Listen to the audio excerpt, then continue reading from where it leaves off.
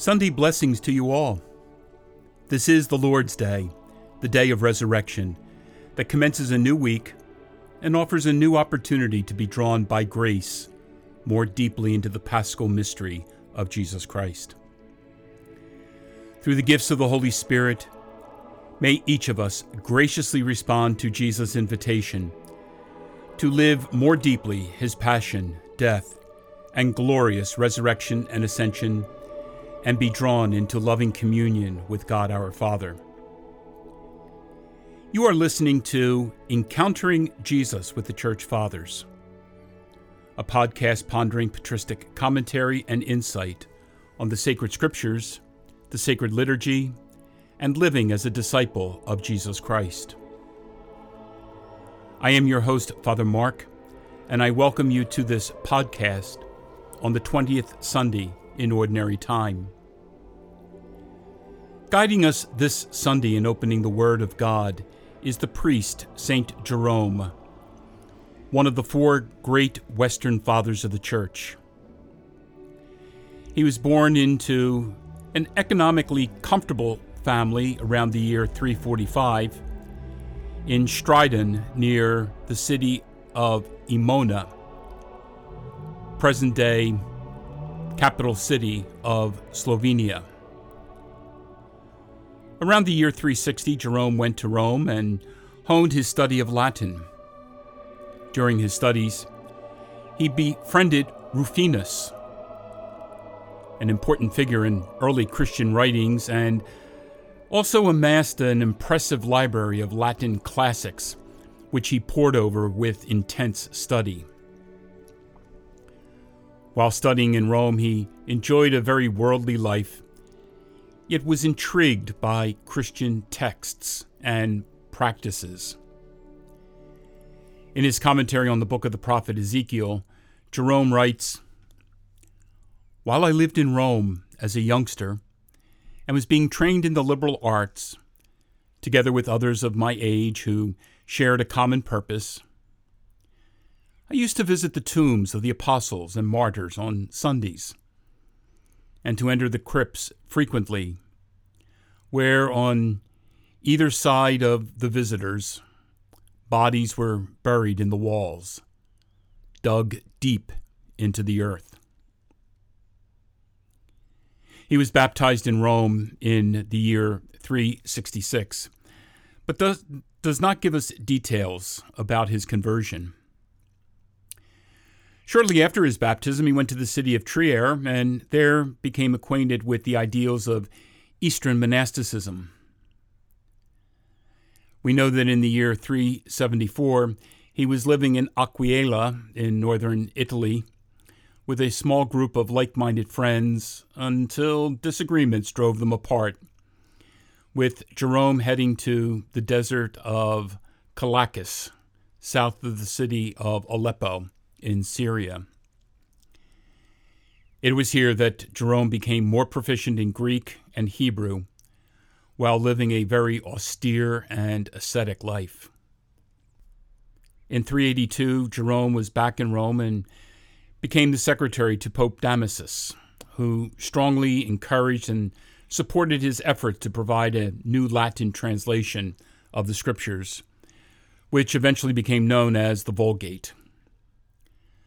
When Pope Damasus died, Jerome traveled to the Holy Land and eventually settled in Bethlehem, where he lived until his death around the year 419. While in Bethlehem, he penned massive works on sacred scripture, as well as refuting many strains of the Arian heresy. The Church fondly recalls the memory of St. Jerome each September 30th, noting his living and tender love for sacred scripture. For the saintly translator and commentator of Scripture, ignorance of Scripture is ignorance of Christ. This Sunday we listen to an excerpt from his commentary on the Gospel of Matthew, wherein he ponders the encounter of Jesus and the Canaanite woman proclaimed at Mass this Sunday.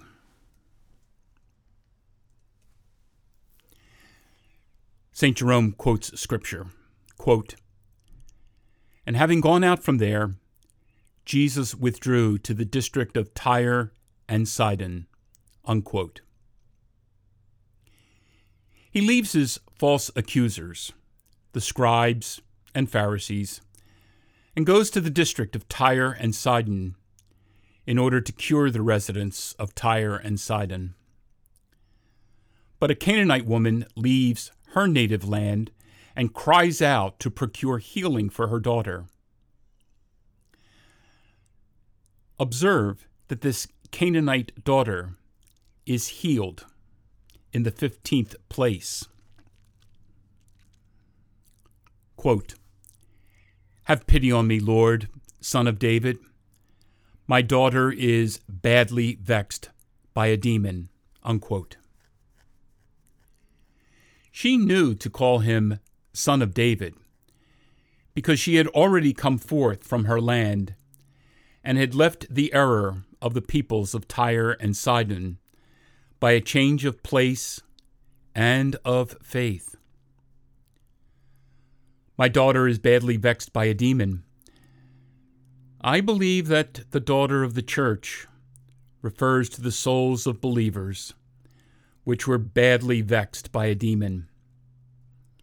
They did not know the Creator and were worshiping stone. Quote, "He answered her not a word," unquote. His silence was due not to some sort of Pharisaic arrogance or superciliousness of the scribes, but that he might not seem to be opposed to his own statement by which he had commanded, quote, "Do not go into the way of the Gentiles, and do not enter into the city of the Samaritans," unquote. For he was unwilling to give an occasion to his false accusers, and he was reserving the perfected salvation of the Gentiles for the time of his passion and resurrection. Quote, "And his disciples came and were asking him, saying, 'Dismiss her, because she is calling out after us,'" unquote.